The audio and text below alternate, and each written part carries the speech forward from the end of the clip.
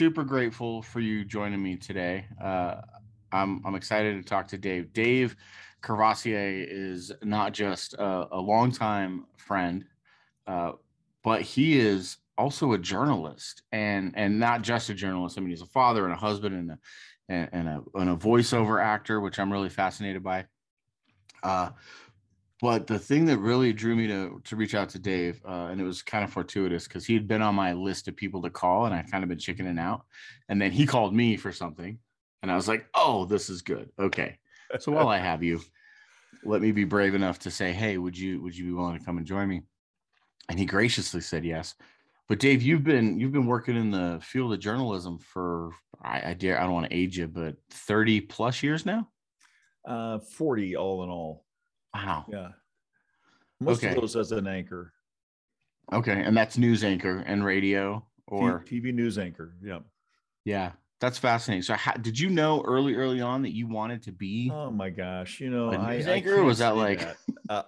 I struggled with what I wanted to be when I was a kid. I entered into college thinking I was going to be a geneticist, but then I was lousy at chemistry, so I switched majors a few times and actually got a degree in education and went back and got a master's in that. And yet I never taught. I just no, stumbled into broadcasting through radio. So, really? yeah. That's great. And radio was short-lived and you very quickly moved into television. Yeah. There was, this was in Grand Junction, Colorado. I was working at a top 40 station and I had started doing just little vignettes for the local TV station, a little, a little show called Cash. Oh, I can't even think of the name of it now. Cash movie or something like Big Money Movie, something like that. And where there's a schlumpf sitting there on camera picking phone numbers out of a fishbowl. You read the number, you call the number. If the person's watching, they win a prize. That kind of thing. Yeah. And the owners actually thought that maybe I looked pretty good on camera, so I pitched being a morning anchor, and they bought into it, and that was it. Never stopped from there. That was it.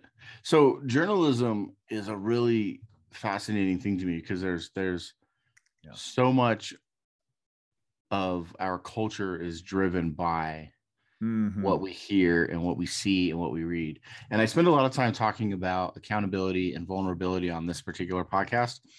And a lot of that has to come down to especially in the last few years, or we can go back as far as like the most recent or the election of Donald Trump and the most recent election and all the things about misinformation and fake news. And so much has come out. And so I've spent a lot of time sort of talking about how important it is for us to hear things, receive information, but also sort of take it with a grain of salt or hear it. And then like kind of the, old adage, trust but verify. Right.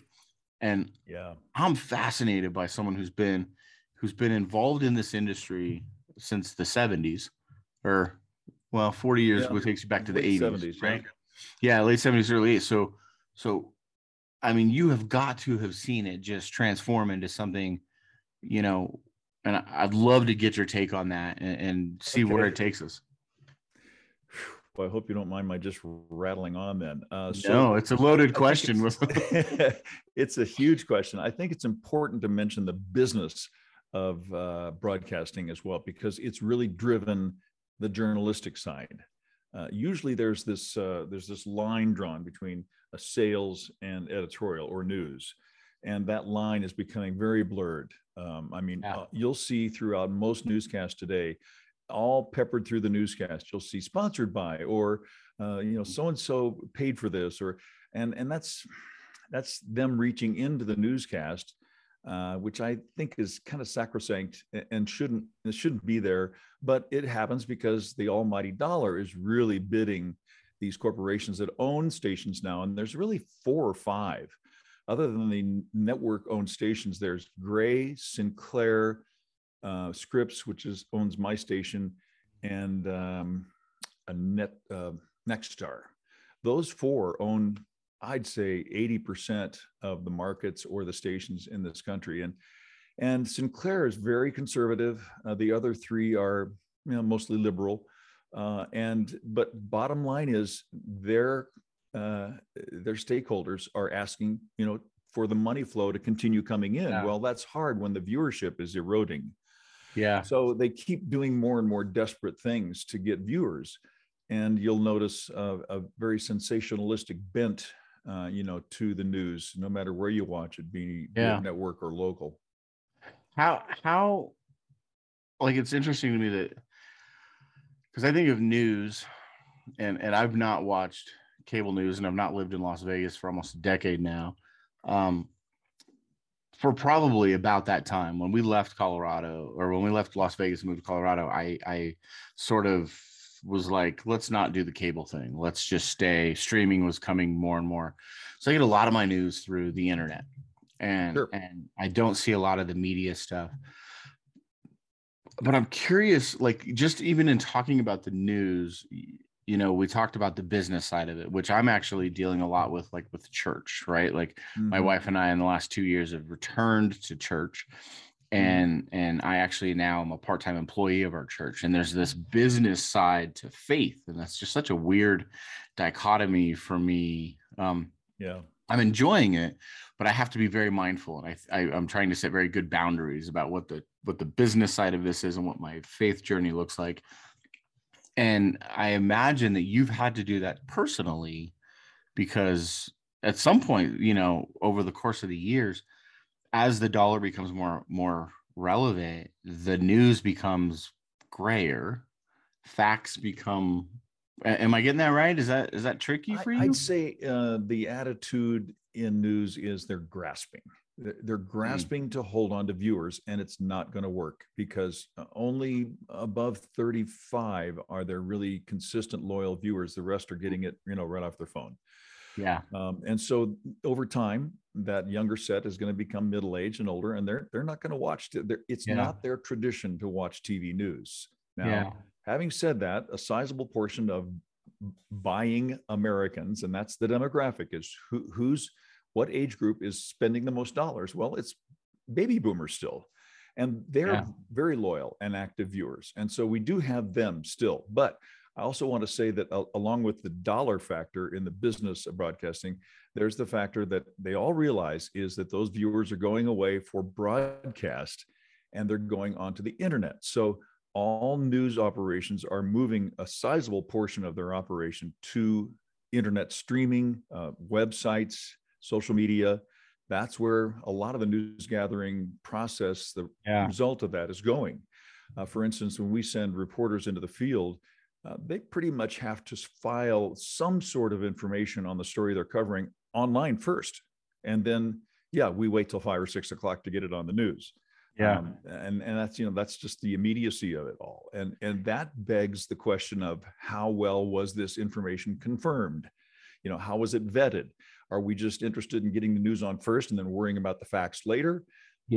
Or confirming it with the authorities and the proper channels, and then getting it on the news. There's this funny little quote going around the newsrooms lately, and that's like, well, don't let facts get in the way of a good story. And that's what it's come down to. I mean, you hear more and more error correction on air. We're sorry, we got the facts on that wrong. Here's what, and it's apologize later, but get it on the air now. Yeah, and I feel like that's a pretty big shift. I was listening to Matt Taibbi in an interview, and I don't know if you're familiar with him or not. He's an independent journalist. No. Now he writes a lot for Substack, and I believe worked for a long time for Rolling Stone magazine. And he had a really interesting conversation about what you just said, about how fast news is, and he put a lot of the onus on that on Twitter and some of the other social media. Twitter's huge. How fast we're getting things, and referenced some MSNBC reports that were really done through tweets, and everyone's trying to be first past the post, and then it was, the facts were correct, but the nuance and the context between there really shifted the narrative, right? Well, it even goes back to Gabby Gifford. If you'll remember that she was shot in Arizona. She was a U.S. representative. Absolutely. And the first report's out where she's dead.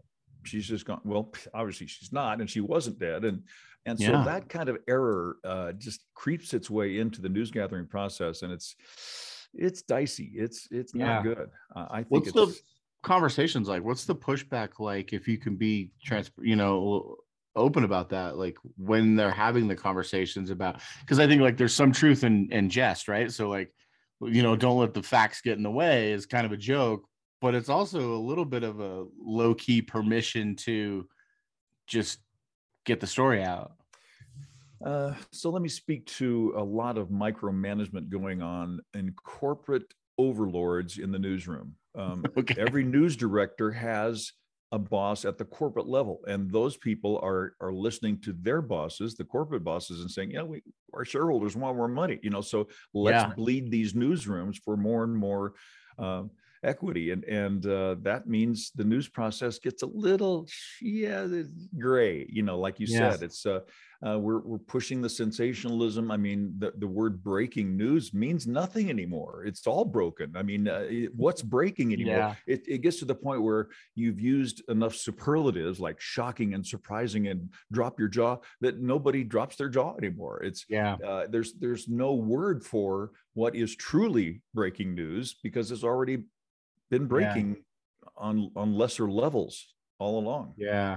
Do you think that lends to like a sort of a desensitization of absolutely what's and that's relevant, why viewers are dropping off? They're not fools. We were not fooling anybody with this stuff. They're realizing that the news has less efficacy.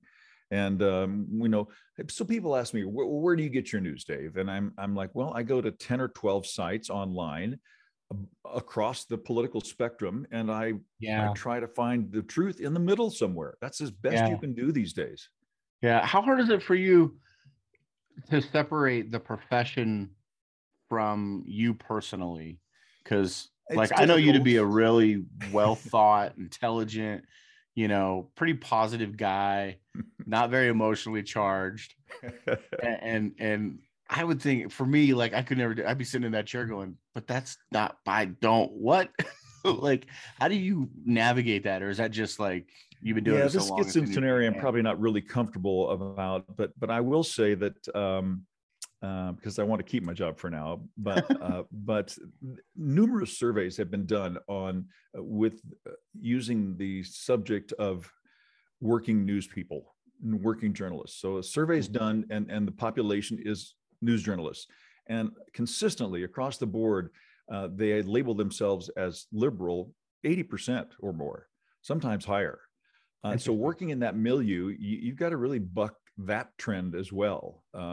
It's it really comes down to words, and this is why words are so important. This is why the First Amendment is so important, is because you can't squelch certain thoughts or words. You can't say they're bad, or you can't say they're hateful, because they might consist of something worthwhile to the other side. I'm really fascinated by and trying to figure out how much energy to put into sort of a lot of what's happening with voices being shut down. I've always been a very pro First Amendment, pro all the amendments. Like I could consider myself a constitutionalist on some level. Yes. Like, I think that those things are important. And it seems like I saw something yesterday that said, democracy used to mean something different. Now it means if you don't agree with the majority, we're just going to shut you down. And it really struck me, like, it certainly feels that way. And I don't know if that's the truth. But I definitely wonder how fast moving information is.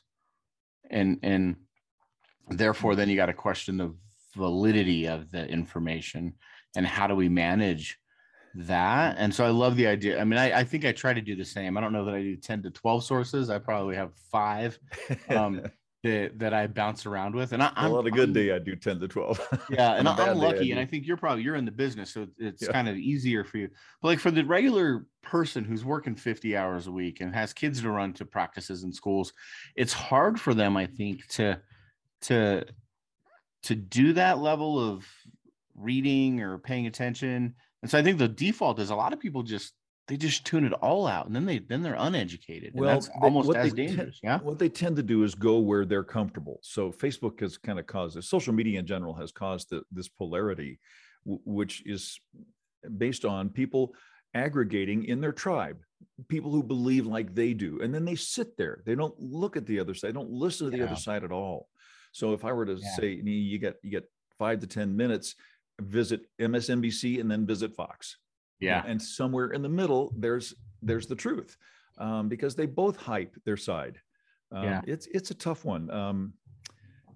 I struggle with this a lot. And the First Amendment is so important because I see mostly liberal oligarchs of social media just controlling who gets to be on their site. Twitter, is banning certain voices because they say it's hateful. Well, it's not hateful. It's the other side. And it may not be language you don't like to hear. And this is where language is so important. Now, the concept has been floated about language being violent.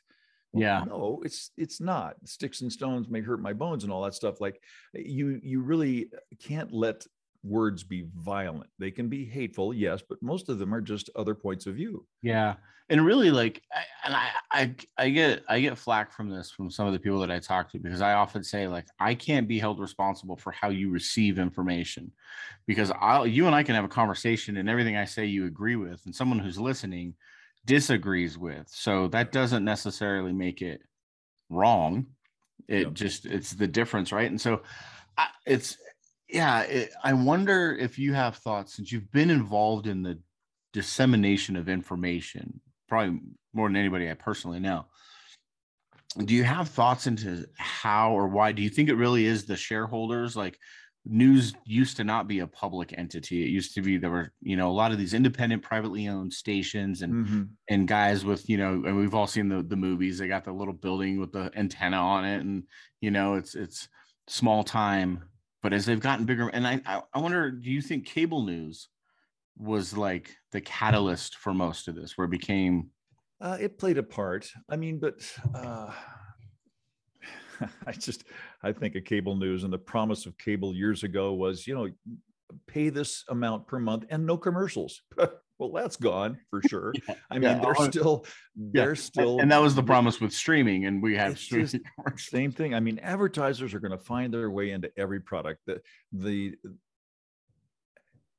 What we have to do as journalists is to say, no, this doesn't cross that line. I mean, you get to use us to tell the news, but you don't get to insert yourself in the news. And they want to do that all the time because that's where people are watching. That's where the eyeballs are. So let's put just a little sign in the back of the weather, or let's just say sponsored by. And the next thing you know, you've got this total dumbing down of the news. First of all, because it's sensational. Second of all, because there's ads all through it. Yeah, one of the reasons why we kind of stopped watching a lot of the cable news was the tickers, and then it started with just a bottom ticker like SportsCenter, which made sense because sports, you don't really need to give your full attention. But then I'm trying to listen to information, but then there's like the weather on this side, and there's the stock ticker on this side, and then there's something. And then I just saw this video, and it was a video of the recent coverage of what's happening in the Ukraine. And in the middle of that coverage, there's literally like fires and bombs, and reminiscent of what I remember watching 24-hour news during the first Iraq invasion. It had that same kind of feel, but then 70% of the screen became an advertisement for Applebee's, and there were three guys. That's a meme actually on the internet right now. Yeah, and it's just blown up, and it's like we're living in a Coen Brothers. That tells you where we're at. This is where we're to pay the bills, and more they expect that the money will keep coming in, but the viewers are going away. So how do you balance that? Well, you sensationalize it more and more. You make it more gripping, even though the news, let's face it, there's not that much news out there. Like look at a station in the Midwest. That's a smaller station. They've got a half hour to fill. The advertisers have bought the time. So what are we going to do with this half hour? Well, we're going to more or less make some news so that we can fill. There may not be that much news. There may not be wrecks or casualties or court cases or anything, but we got to fill it with something. So let's make up something, and that's a lot of what you see today. Right. You think that's why a lot of those stations have gone to, and I know you've seen, probably the little video clips that run around where it's like every news station is saying essentially the same thing. Like you mentioned, Yes. there's 4 or 5, and I think Well, that's kind of where you got the AP that's kind of like running the yeah, feed. AP, New York Times is hugely influential and it's very liberal. I mean, it's made a lot of mistakes that nobody's culling them on because they're so powerful.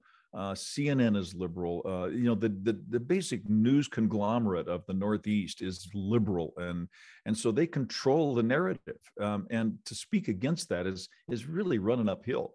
Yeah. You have to go pretty far up the journalistic chain to get permission to counter that. And it's words. A little argument I got into with my assistant news director was using the word riot for the January 6th attack. I didn't want to call it a riot. Why didn't I want to call it a riot? Because for some 6 months during the year of 2020, there were riots all over, including Portland and Washington, D.C., where people were firing bombs and causing fires and just general mayhem for about 6 months. And the media refused to call it a riot. So you get it was a one day of some or... attacks on the Capitol. They wanted to call it a riot and an insurrection. And I'm like, no, it was an attack. It was a violent attack, but it wasn't an insurrection. It wasn't a riot. Well, I got overruled. In fact, I got called into the principal's office over it and written up because I refused to say the word riot. And so that's where the rubber meets the road. Yeah. Yeah. That's fascinating and unfortunate because, I think the flip side in a more conservative environment, there may be some like the pendulum swinging the other way, right? Where it's not even violent. It's just, I think, some members of Congress have come out and said, oh, it's perfectly normal civil discourse. And we're like, wait a minute, let's not call it that. No, it's not. See, that's why it's in the middle. The truth is in the middle somewhere. And that's why as a news consumer, you really need to take everything with a grain of salt, look through all your sources and, decide for yourself the truth. Listen to the words. If they're using superlatives, like shocking and, it just gets old. Where is the truth? I think we all yearned for, if you can remember it, the Walter Cronkite and the Huntley Brinkley days, Eric Sevareid and Frank Reynolds, where they just kind of told the truth and you got to decide. Yeah. The news used to be really boring. Like as a kid, I think I was born the year you graduated college. But, as a kid in the early 80s, I remember, we had one TV with 7 channels and every night, doesn't matter what channel you picked, at 5 or 6, you were watching, a guy in a suit read you, my opinion at that point, boring information. There was no, like the graphics were you didn't have like the man in the street as much. And hindsight looking back, I'm like, well, it needed to be that on some level. Well, that's the other thing. The just the facts, right? Yeah, the news gathering tools are very impressive these days. The immediacy of it is just toxic, intoxicating, and toxic some cases. But yeah, because it lets you get the news right where you're at to the masses immediately, and that's where this process of vetting and confirming must come in, or else you're just spreading rumors. Yeah, it's so true. I have a joke that everything I know about the Kardashians is non-consensual because I'll be on my phone or I'll be with my kids and they're telling me things, or my phone will pop up and it's who dating who. And I'm like, this isn't new. I don't care about this. So someone will ask me something and I'm like, oh yeah, I heard. And I'm like, wait, why do I even know that? And how did I retain that information? Yeah. So it's just the massive amounts of content. It's fascinating to hear that from someone who's in the midst of it. And I appreciate just the candor with which you're willing to talk about it, because I appreciate it's refreshing.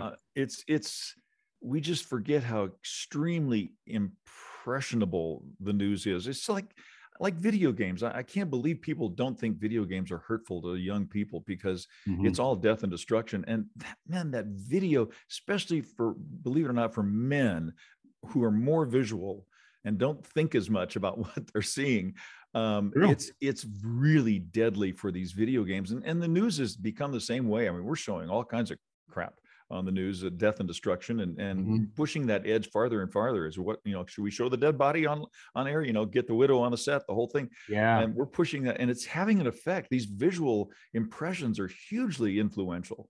Yeah. And we can't minimize that. These tools we have for news gathering are really impressive these days, and they're immediate, but we got to be careful with them.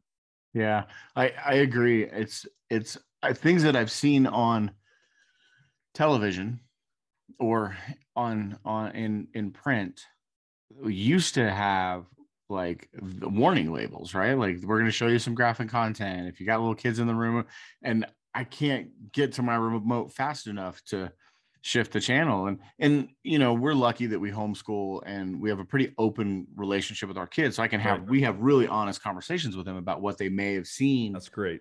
And so we can help add those layers of context to it. But it sort of begs the question, and since we're having such an open conversation, I'd love your thoughts on what's become this buzzword of misinformation. Because I did a podcast the other day, and I'll kind of just tell you where I stand on, and I'd love to hear your thoughts. Though, I feel like it's being a word that's kind of being weaponized. Like, you talk about words having meaning. I feel like that we get into these places where, like, defund the police doesn't really mean defund them. It just means shift the money somewhere else. But those words, or fake news. I mean, I worked up a whole graphic that I was going to post on Instagram, and I ended up not posting it because it was a little controversial. But basically the meme said, just because you don't agree with it doesn't mean it's misinformation. That's where I'm at. That's really where it's at. Is you can't outrightly dismiss certain information just because you don't agree with it. It may hurt you to hear it, but that doesn't mean it's wrong. It just means it's someone else's. And there's also another meme that says, you're not just allowed to your opinion. Everybody has your opinion. You're allowed to your opinion. No, you're allowed your educated opinion. Learn something about the topic you're arguing passionately for before you argue passionately for it. Don't just come out with full emotion and just off the cuff emotions on that. Be learned. If you're going to get into the fray on a topic and debate that, be learned about it. Get the facts, I think it's this is where social media, and I have a lot of friends who hate social media, and I don't. I love it because I'm able to keep in touch with people like yourself who I don't get to see all the time. I'm able to learn. I mean, I've made friends that I met online first. It has real positives.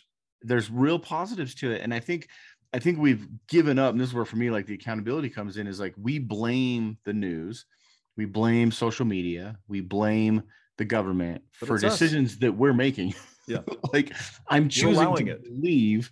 And like, my whole stance on the misinformation was, we already have a word for that, and that's called a lie. And then everything else is just data. Everything else is just data. We get to take it in and we go, this works for me, this doesn't, this needs more context. And I think we've sort of, in this, with the polarity and the of our culture right now, it's like everybody's fighting to be right and everybody's fighting for their side, instead of recognizing, like, we're all on the same team. We're all Americans. This misinformation thing is, well, we know for a fact that outside forces are entering our social media sphere and just injecting outright lies. It's been proven, Romanians, whoever, North Koreans, Russians, whatever.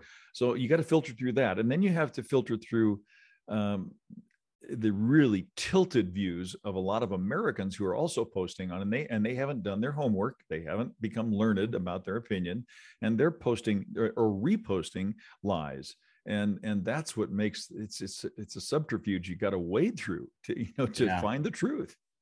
Yeah. And I think it's exhausting. I wonder where it is. Because I feel, and I've shared this with others, and it's kind of why I started the podcast, because I sort of did it reluctantly. And I felt more of being called to than let's do this. Because let's face it, there's enough podcasts out there for all of us and then some, right? So who needs another, person doing a podcast? But I felt like if I could help people understand that what's happening to them is their choice. They get to navigate that and choose that, and help people understand, like, we have to go back to, no matter how exhausting it is, we have to keep having these conversations. We have to, those people who don't have an educated opinion, but have an opinion, and they're usually the louder of the groups, to be able to say, well, here's some other resources, maybe. And even that's been weaponized when people said, well, I did my own research, or I've looked into it. And then that gets flipped into, well, you just don't want to talk about it. Right. And so I've had to like reframe things I say, where I talk to someone and I go, well, I looked, I read some other articles, and they're like, oh, you did your own research. Okay. And that puts me in a box. And I'm like, well, no, I don't fit in that box. I'm just letting you know that, yes, I've read my 10 to 12 sources. Have you seen these other ones? Because all you're doing is sort of parroting one source that maybe you missed the retraction, maybe you missed the context. And how do you guys do, like, that's been a layer for me that I find really frustrating is there's the headline, and then you have to read the article or you have to watch the story for the context. But a lot of times there's you guys are restricted by time, so there's a lot of context. And that's another limitation of TV news, is that it's really anymore just a headline service. I know. So we have what we call packaged reports or packages that are pre-recorded and narrated by the reporter, and the images are put together with an editor, and that's a story. It's a package to us, and those are now pretty much limited to 1 to 1.5 minutes, maybe. You're lucky if, as an investigative reporter, you get 6 minutes for your deep investigation. So, to me, that's just really limiting. So we are nothing more than a headline service in TV news, especially locally. So if you really want depth, you've got to go to print. I mean, and nobody has the attention for that anymore. Nobody wants to read a 20-minute, 30-minute article. They just 140 characters, man. I got 140 characters, and that's it. Because how do you unpack, like, we just celebrated, and I use that term very loosely, the 10-year anniversary of Trayvon Martin's death. How do you do a minute and a half and do that any justice? Well, they do. They try, and sometimes it's very artful, and they do a fair representation. But it's the writing has to be more and more economical and frugal, and you miss something there in between the lines. Yeah. Who do you think's doing it best? I know the bar's low, but like, I don't think anybody's really getting it right, and that's a really harsh judgment. But I like Wall Street Journal. I think they really struggle to get it right. That's one of my main sources, and I'll leave it there. Yeah. No, that's fair. That's fair. I imagine it's hard being in it, being able to. So do you have journalists? Because I found myself not aligning with any entity. I found myself starting to follow journalists, whether it's and wherever they're at, whether it's on Substack or whether it's they wrote a piece for the Atlantic or they wrote a pice for Rolling Stone or they wrote a piece for, because like Rolling Stone to me has just gone off the rails as a publication. But if there's a band I like or a thing I like, I'll read it. But if it's written by a specific author, specific journalist, I'm much more likely to grab it and want to read it. So do you have some really smart people, today publishing either online or in video or blogging or yes, Substack, as you mentioned. But again, you've got to, if you really want the truth, you've got to temper the people you follow by following some people that you don't necessarily like or agree with. Yeah, I agree. I think you got to be willing to go into the lion's den, and you got to listen. I find myself taking out all the sensational words, right? Like every third word, I'm like, okay, ignore that one. So even when I'm reading it, if it's an adjective, I kind of glaze over it. So just give me the information, because it's all those adjectives and all those superlatives, like you said, that sort of spin the narrative into. Yeah, I can usually tell within the first 2 paragraphs of any article I read online, what their political bent is, because like you said, you can pick out those words. There are some operations that are trying to be totally neutral. I think The Nation is one, and I believe it's a broadcast that's coming out of Chicago, and they try to be just vanilla, plain, clear, no frills, and it's not particularly engaging, but you get pretty much unadorned news. Yeah. Interesting.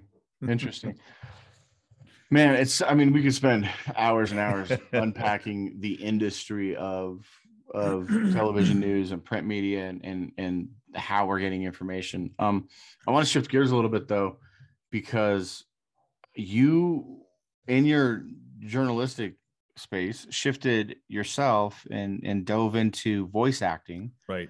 And like, not just like, oh, let me see if I can get some gigs. You wrote a book about voice acting. You started a foundation for voice actors. That's like, right. It doesn't seem like Dave does anything sort of on the outs, on the edge. Like, you are all in. Yeah. And so talk to me about your voice acting stuff. What brought, was that just? Well, when I got to a certain point in my journalism career, I realized that this wasn't going to last forever, and I needed something else to do. And so I launched into voice acting, thinking, well, how hard can this be? I've been a DJ, I've been at news forever, which does a lot of voiceover, the images, and I use my voice all the time. And I figured, well, this can't be that much of a transition. Turned out I was totally wrong.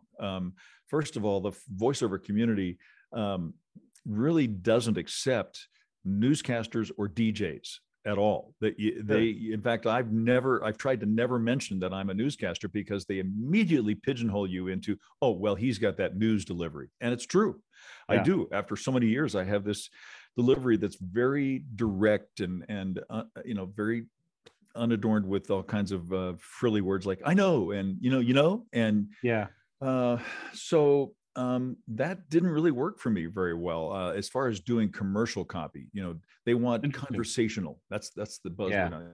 Yeah. Be conversational, and yet they throw you this 30 seconds worth of copy that's all salesy. And it's not conversational. Like conversational, So you're anyway, like, I would never say this in a conversation. I would, So I've had, I've done audiobooks, I've done promos, there's a million different niches within the voiceover heading. There's games, there's video games, there's anime. It just goes on and on and on. Network promos, local promos, radio imaging. There's a ton. And I started out thinking, well, audiobooks has got to be great. And I did about 50 titles, and it turns out to be a lot of work for not much pay. It's really a labor of love. So then I switched to commercials, and I had not much luck there because I got this news delivery. Yeah. So what I've settled on is a lot of what they call e-learning, which is corporate work that comes to you in the form of slideshows and explainer videos, and the training videos that a lot of corporations put out on a certain format that comes through. There's an Adobe. I can't think of the name of it. There's an Adobe program where you build e-learning, which is video and audio presentation together. Okay.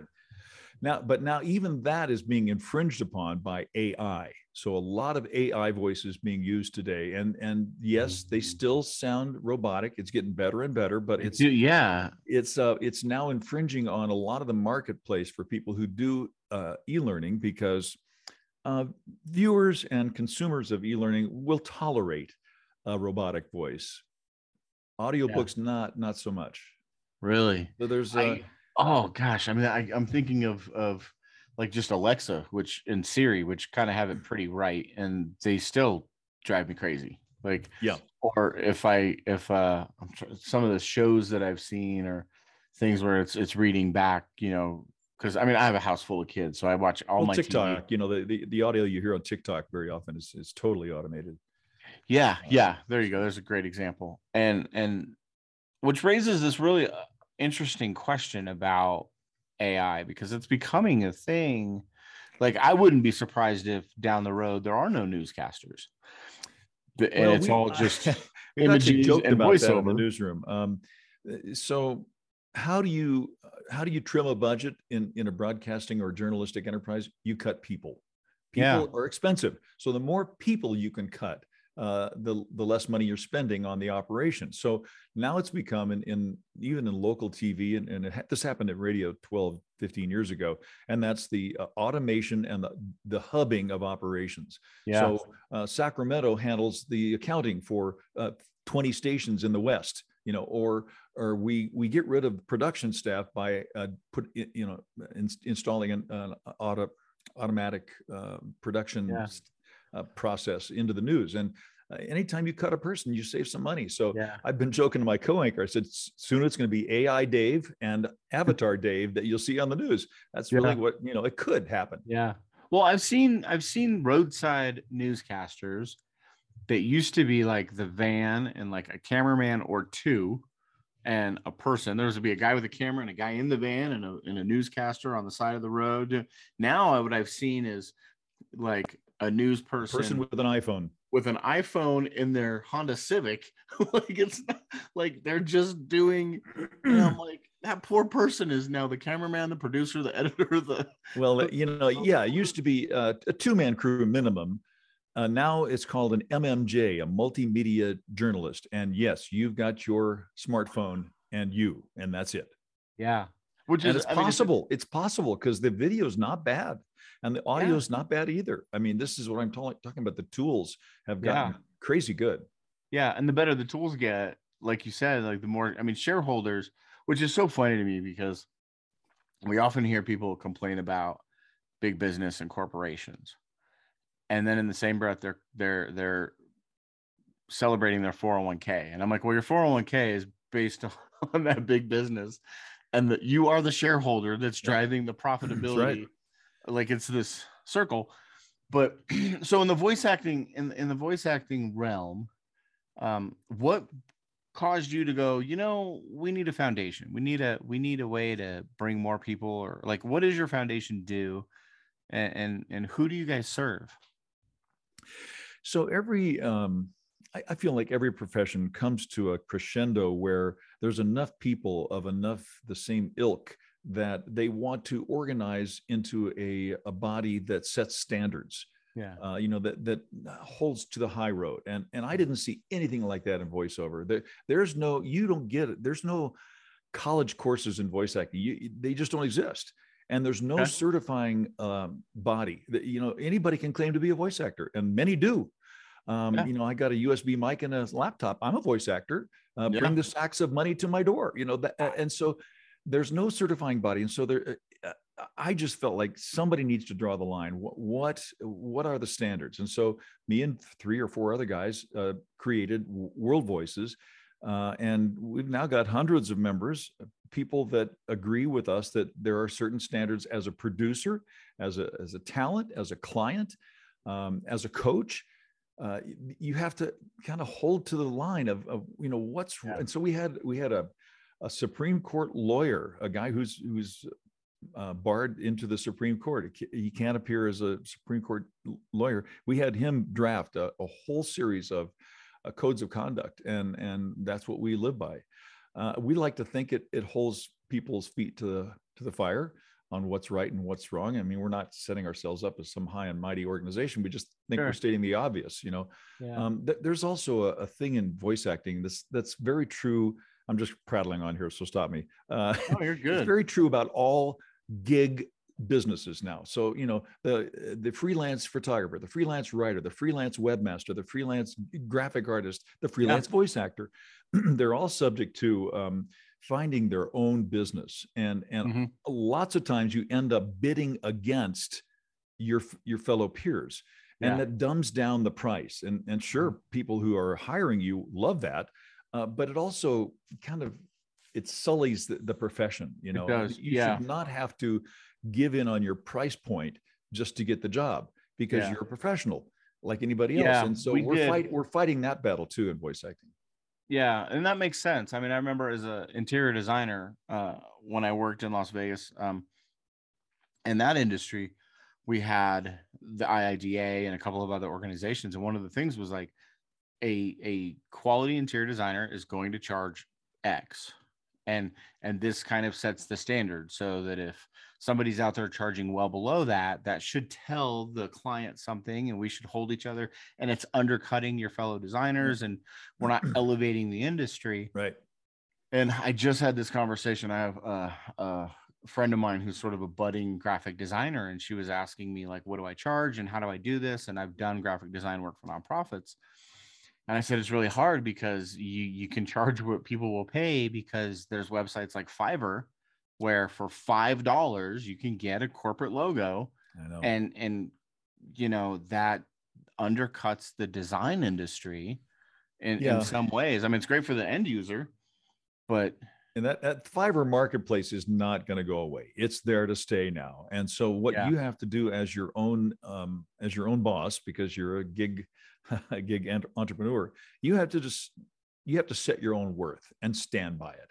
I'm not going to go below a certain price. I'm worth it. I've got the coaching, the equipment. I spent the time. I've been practicing. I'm a professional. I'm not going to compete against somebody else who's not for your dollar. I'm going to hold it. And luckily there are people who can discern that and who will pay you your price because they know you're a professional. Yeah.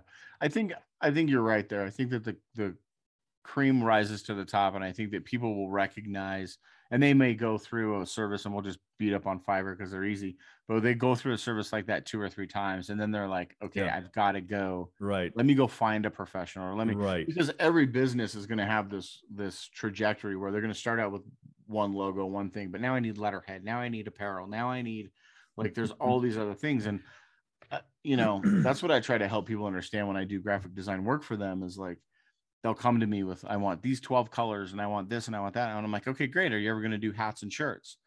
Well, probably. Okay, then you need a version of that is 2 colors that we can print easily and that you can, and they don't think about those things. You do some educating. Yeah.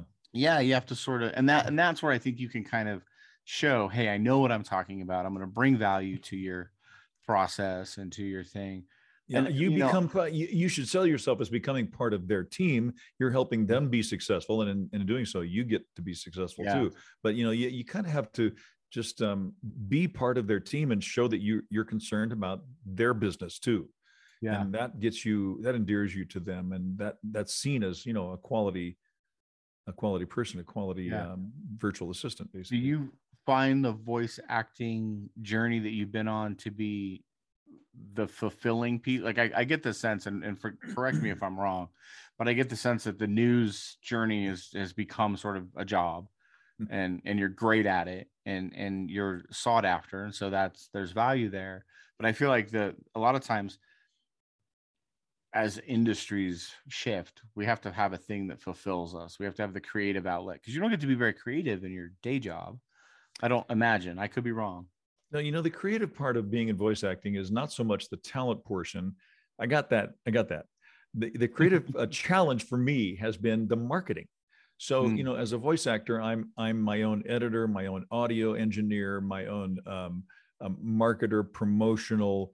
I do, I've got, you wear all those hats at once as a single entrepreneur. And I can do the auditioning and the talent portion. It's the marketing that I really struggle with. But you're right. It's a creative process that I really enjoy. It's a challenge. And it's not just a given to me. After 40 years in broadcasting, I can kind of pick my place because I'm respected in that. You've earned it. Yeah. In that area, but I've earned it. Right. But in voice acting, I'm just another guy. I'm just another voice out there. And it's a challenge to buck, all the other good voices out there and their marketing efforts and get the job. Yeah. Yeah. I love that. I don't know, tenacity or the drive or the whatever the proper adjective is in that, because a lot of people who would be in your position who've earned it would be totally content to rest on their laurels, totally content to make their money, do their thing, stay home, be with their family. And not that you're not with your family. You're one of, I respect you as a father and as a family person. Your girls are amazing. Watching the stuff that they do is great. So I don't mean to say that most guys are home with their family. I appreciate that.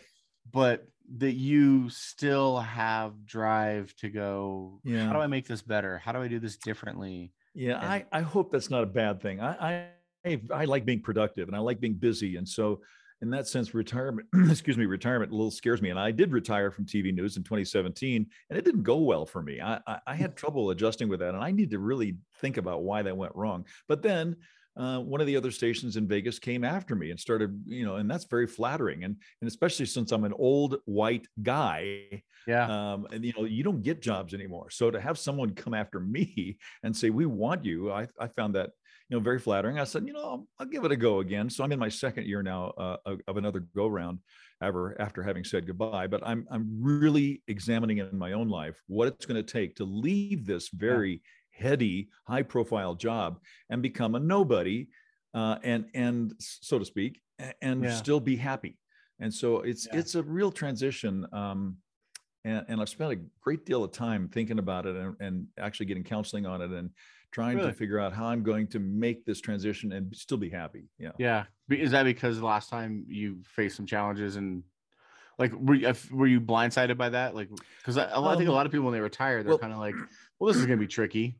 Well, they say there's about 5 things in life that can really throw you. And of course, that's financial troubles, divorce, a move, loss of a job. And I can't think of all 5 of them, but I hit 2 or 3 of those at once. And, and it kind of whacked me. And I didn't prepare well enough. I thought I did, but I found out what a challenge that was for. I'm very driven and I like being busy. Like I said, I like being productive, and to all of a sudden just find myself twiddling my thumbs, it was very uncomfortable for me. So I've got to really work at that. My wife keeps hammering at me. You got to have something. Next time you retire, you got to have something to do. Your brother-in-law has a woodworking shop. Maybe you should do that. Yeah, there you go. I'll find something. I've taken up harmonica. What can I say? I love it. I love it. What? So retirement for you, where do you land? Like, if you could retire anywhere, where would you go?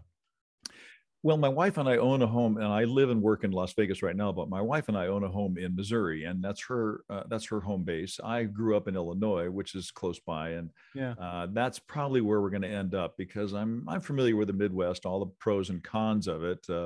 There's humidity and bugs, but there's also the lovely change of seasons and rain. I miss rain here in Las Vegas. Yeah, you don't get any rain out there. No, you don't. And so it's. Wherever you live, there are pros and cons. I mean, there's no perfect place to live.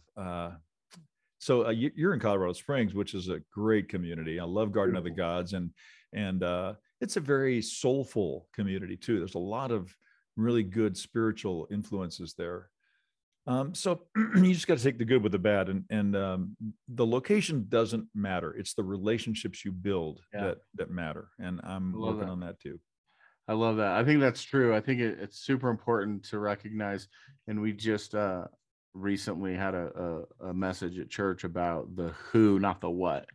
And it really resonated with me because my wife and I, as you know, we've made a lot of sort of different choices in our life to do network marketing, to build our own stuff, to homeschool our kids. And a lot of that is driven by, I only have these tiny humans for a short period of time. And so we've always, when the rubbers met the road, we've always managed to put the who first. And relationships are just, they're incredibly, well, it's everything. I think relationship marketing is what's going to make you a success in most endeavors, and it's also the very hardest thing to do. Relationships are tough.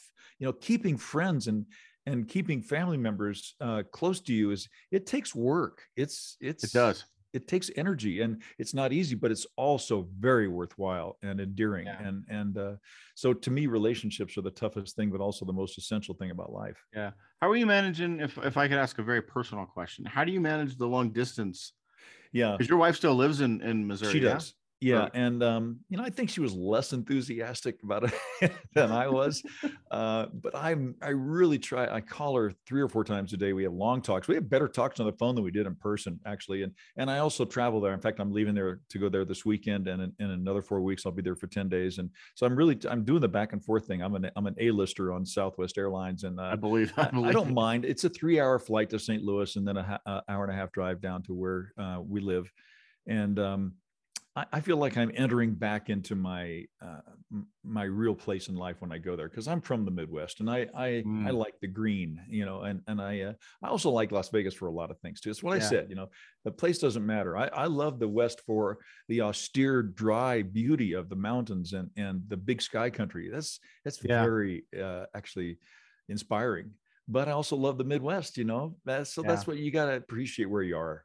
Yeah, I found when we moved here, I was commuting back and forth. I still worked in Las Vegas for a year. Right. And doing the big First Friday festival out there as the production manager. So I was flying back once a month.